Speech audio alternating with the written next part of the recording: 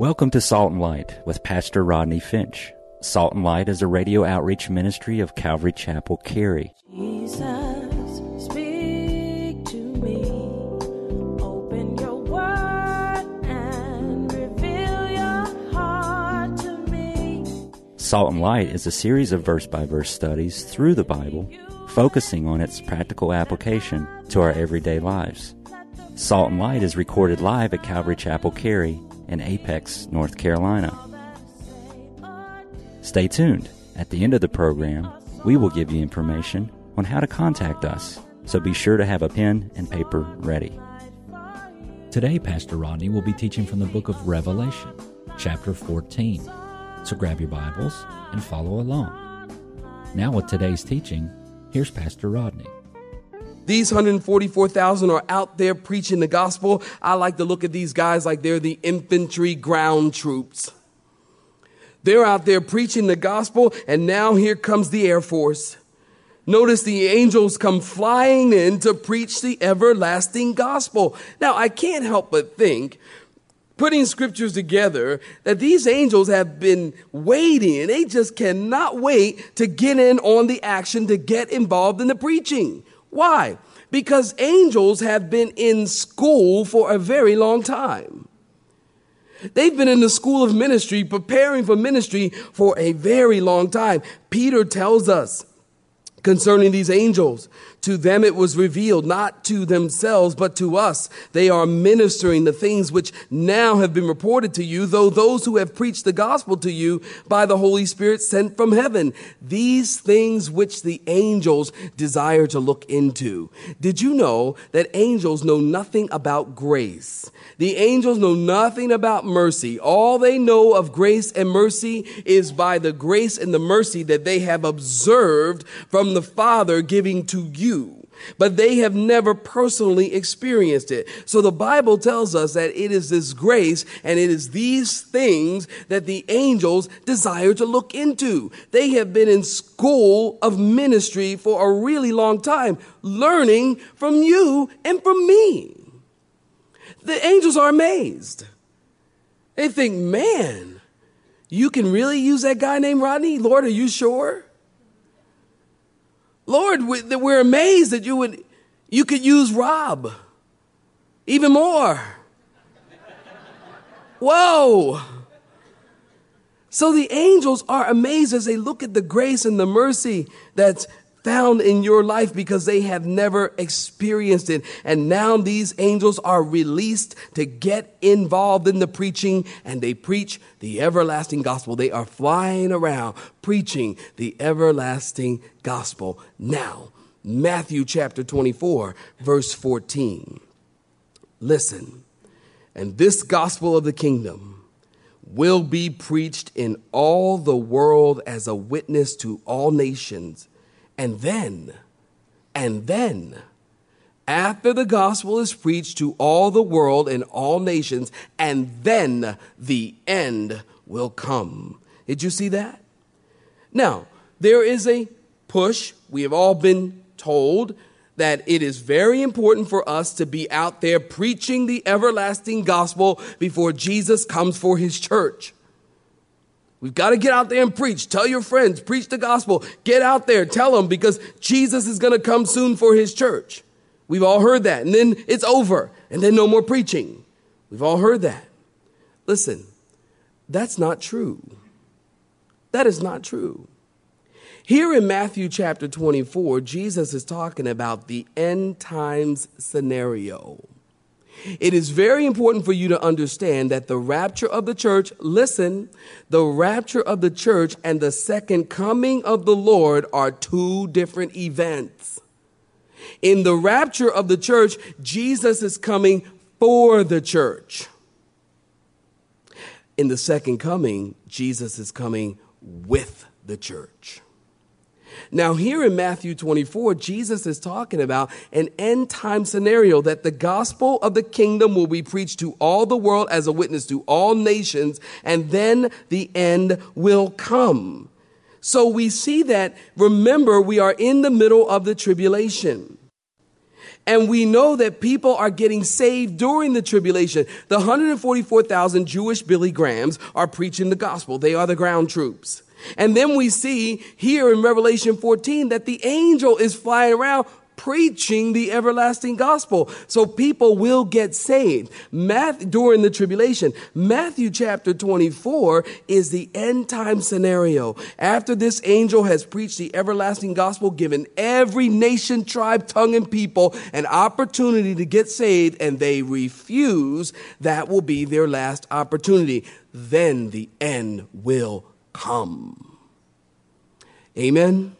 It is so important that you understand that. And notice, I want you to notice 5 things the angels proclaim.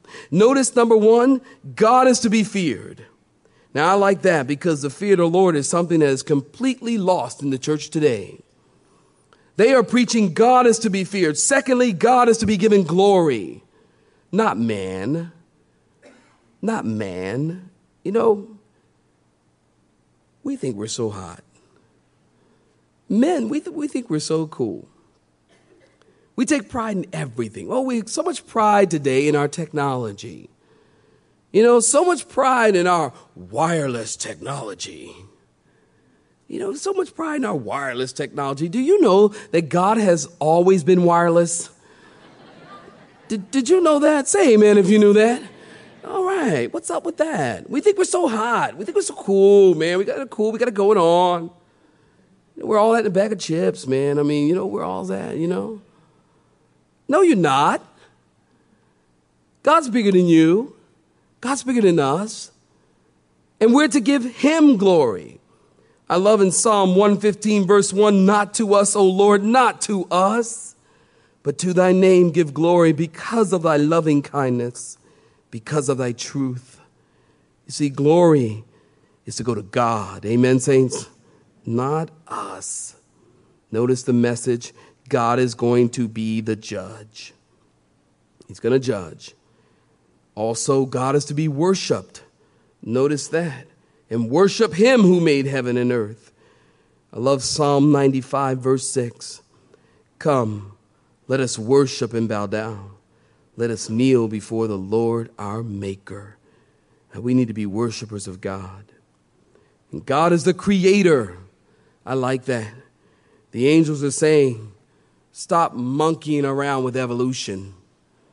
Sorry, I couldn't help it. I'm sorry. I'll do it again.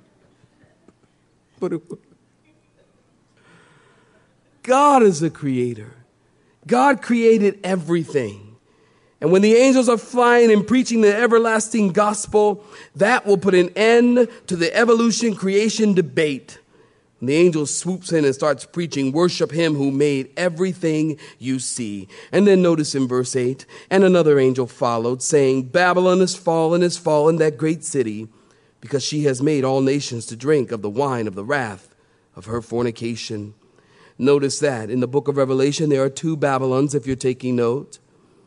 There's religious Babylon and commercial economic Babylon. And we'll talk about that more in chapter 17 and chapter 18. And then in verse 9, notice yet another angel, a third angel followed them, saying with a loud voice, if anyone worships the beast and his image and receives his mark on his forehead or on his hand, he himself shall also drink of the wine of the wrath of God, which is poured out in full strength into the cup of his indignation. God's wrath won't be diluted. It won't be watered down. It's going to be poured out in full strength into the cup of his indignation. He shall be tormented with fire. He who, the one who takes the mark, shall be tormented with fire and brimstone in the presence of his holy angels, and in the presence of the Lamb. And the smoke of their torment ascends forever and ever, and they have no rest day or night who worship the beast and his image, and whoever receives the mark of his name. Here in verse 12 is the patience of the saints. Here are those who keep the commandments of God and the faith of Jesus Christ. I love verse 13. Then I heard a voice from heaven saying to me, write, blessed are the dead who die in the Lord from now on. Yes, says the Spirit, that they may rest from their labors and their works follow them. Notice the first angel flies in and he says, worship God who created everything. The second angel comes in and declares Babylon is fallen, is fallen. And then the third angel comes in and says, don't take the mark. Now, we talked about this last week. If you weren't here, you most certainly can order the tape or the CD. We talked about the Antichrist who is coming, and he will seek to get everyone to take his mark, to pledge their allegiance to him and acknowledge that he is God. The angel says, don't do it. If you take the mark, you will be damned forever. Fire and brimstone will ascend forever and ever, and hell will be your fate. There is no way to escape this. Now, there are some people who will say, I don't believe in hell. I just don't believe in hell. And your point is, just because you don't believe in hell doesn't make it 1 degree colder or 1 minute shorter. Hell is hot. Hell is forever and ever and ever and ever and ever. That's hell. Now, right off the bat, you can learn some things about hell just from these few verses. Notice, number 1, hell is real. Number 2, hell is forever. And number 3, hell is forever horrible. We can see that here. Put it all together from the scriptures. The Bible says that hell is a place of outer darkness where there is weeping and gnashing of teeth. Totally dark, yet miserably hot. You can't see anyone, but you can hear the torment of everyone. Hell is a real place that goes on forever and ever. And God tells this angel to plead with people not to take the mark because they don't want to go there. And he doesn't want them to go there. And so the angel says, worship God. Don't love the Babylonian system and don't take the mark of the beast. 3 very important messages. But notice verse 13. I love verse 13. Very famous verse. People love to use it at funerals, but it's a great verse. Remember, we're in the middle of the tribulation. And it says, blessed are the dead that die in the Lord. In other words, if a person that you know dies in the Lord, this is a great verse. The Bible says that they are blessed. They should be happy when a person dies in the Lord. If you got a family member or a friend who has died and they're a Christian, they're blessed. Blessed are those who die in the Lord. Why? Why? Why? Because they're in heaven. Paul said to be absent from the body is to be what? Present with the Lord. So if you die and you are a Christian and you die, you're going to spend your eternity in heaven. Someone once said that death for the Christian is nothing but an open door that leads to everlasting life. And that's why it's a blessing to die as a Christian, because when you die, you will find yourself in the presence of the Lord, and you won't have to worry about sickness. You won't have to worry about sorrow. You won't have to worry about death or crime or stress or depression. You won't have to worry about headaches and backaches and heartaches and setbacks and disappointments. In heaven, there's everlasting joy. In heaven, there's everlasting peace. In heaven, there's everlasting life. So blessed are those. It is a blessing to die as a Christian. Conversely, it is not a blessing to die as a non-Christian, because you won't be in heaven. Well, notice in verse 14 through 20. Verse 14 through 20, we have a preview of coming attractions. I like preview of coming attractions. Well, we have that here in verse 14 through 20, a preview of the end of the world and the battle of Armageddon. Notice in verse 14, if you're there, say amen. And then I looked, and behold, a white cloud. And on the cloud sat one like the Son of Man, having on his head a golden crown, and in his hand a sharp sickle. And another angel came out. Man, there's a lot of angels in chapter 14. And another angel came out of the temple, came from the presence of God, crying with a loud voice to him who sat on the cloud, thrust in your sickle and reap, for the time has come for you to reap, for the harvest of the earth is ripe. And so he who sat on the cloud thrust in his sickle on the earth, and the earth was reaped. Stop right there. There's no question. Who is this one who sits on the cloud? The crown on his head. Did you see that? A golden crown, contrasting the crown of thorns that we last saw when Jesus was on earth. Now he has a golden crown. Well, who's this? Believe it or not, scholars debate. I think this is like ridiculous. I mean, who is this? This is Jesus. This is Jesus Christ. So John sees Jesus coming on a white cloud in judgment, and Jesus thrust into the earth his sickle and reaped the earth. Yesterday, I saw a bumper sticker. I like people's bumper stickers, actually. Tell me a lot about them. And I saw on a bumper sticker, it said, Jesus is coming, look busy. And I thought, oh, look busy. And I thought to myself, when Jesus comes back, there won't be a need to look busy, because the 144,000, they have preached. The angels will have preached. And now Jesus is going to go to work, separating the wheat from the tares. In the last days, there will be a harvest of good and a harvest of evil. Now, here is your homework. Matthew chapter 13. I want you to go look this up in your own time. I'll tell you briefly. Jesus there in Matthew 13, he tells a parable. What's a parable? A parable is an earthly story with a heavenly meaning. So Jesus tells this parable of the wheat and the tares, and the disciples, they didn't get it. As usually, they just don't get it. And they said to him, they said, what does this parable mean? And Jesus explained, the one who sows good seed is the Son of Man. The field is the world. The good seed, or the wheat, is the children of the kingdom. And the tares are the children of the wicked one. And then in verse 39, the enemy, Jesus said, who sowed them is the devil. And note this. The harvest is the end of the age. So what is the harvest? The harvest is the end of the age, the end of the world, and the reapers are the angels. Therefore, see, you use the Bible to interpret the Bible. That is the best way to get the proper interpretation.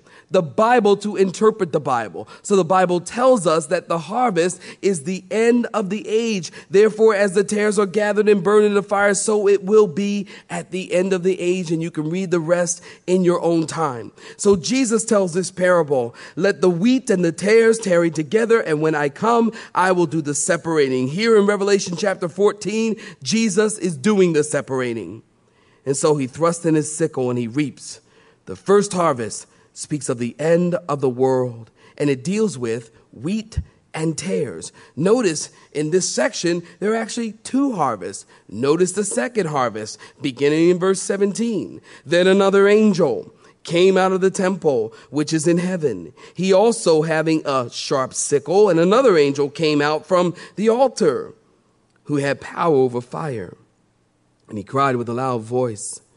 He cried with a loud cry, to him who had the sharp sickle, saying, thrust in your sharp sickle, gather the clusters of the vine of the earth, for her grapes are fully ripe. And so the angel thrust in his sickle into the earth and gathered the vine of the earth and threw it into the great winepress of the wrath of God. And the winepress was trampled outside the city. Whenever you see a city referenced in the Bible, outside the city, it refers to Jerusalem.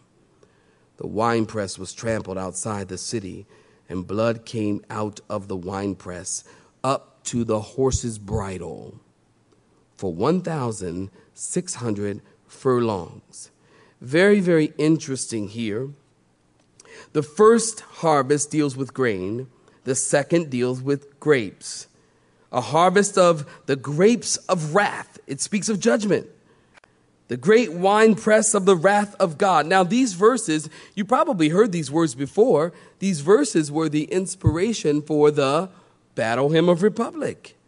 My eyes have seen the glory of the coming of the Lord. He is trampling out the vineyards where the grapes of wrath are stored. He has loosed the faithful lightning of his terrible swift sword.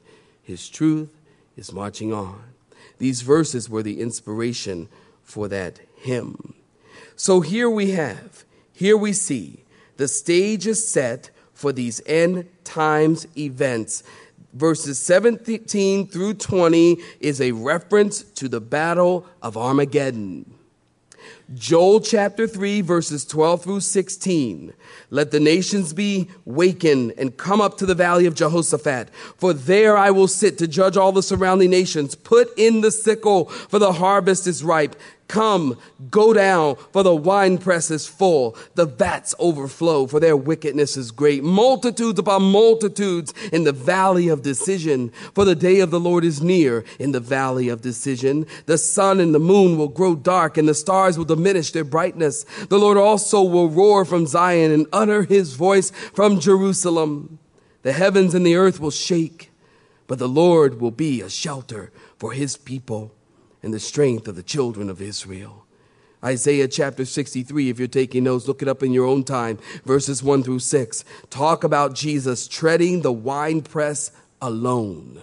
All kinds of Old Testament prophecy talk about this time when God will judge, when God will stomp on and crush those who don't believe, and he will tread the winepress in the battle of Armageddon.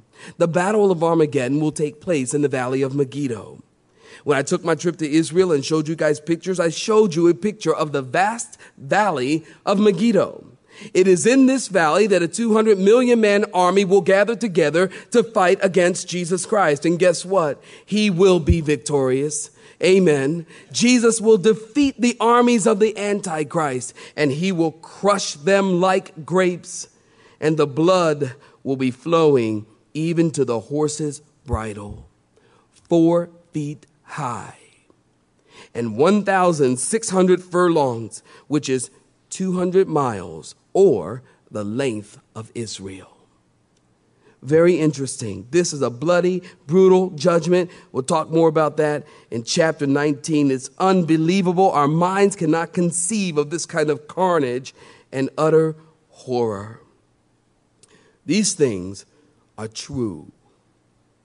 I believe that what we are reading here is true. And if we really believe it's true, then why don't we leave here today and say, Lord, I'm going to share these things with somebody. I'm going to tell someone of these things. You know, may we not be a people who study prophecy so that we can become prophecy experts, whatever that is. But that we can become prophecy experts. We know all the deep and intricate things of God, and we know what the end times are going to be. Don't ever approach the study of Revelation or in any other prophetic book with that heart in mind. We need to study the end times prophecy that we might know Jesus. Remember, the word revelation, it means the unveiling of one single person. His name is Jesus.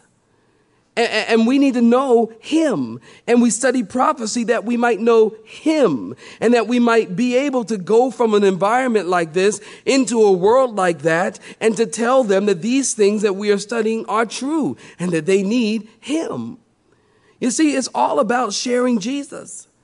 This one guy named Richard Law, he said, if I believe what Revelation teaches is true, then I would crawl on my hands and knees over broken glass across the whole city of London to share it. Because it's true, because it's real.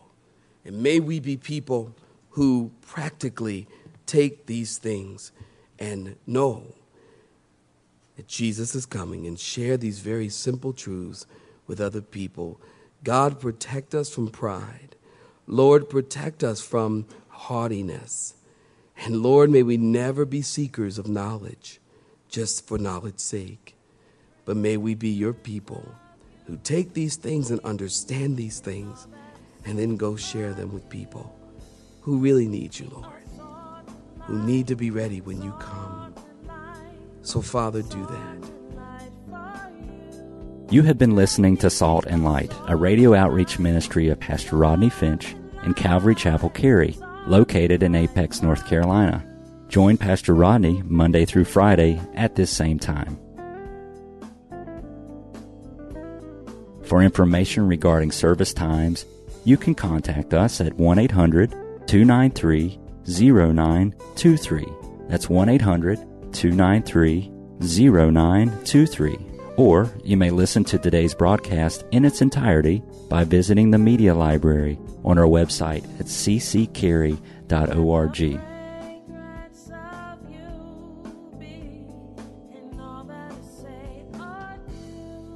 We would like to thank you for tuning in to Salt and Light and pray that you have been blessed.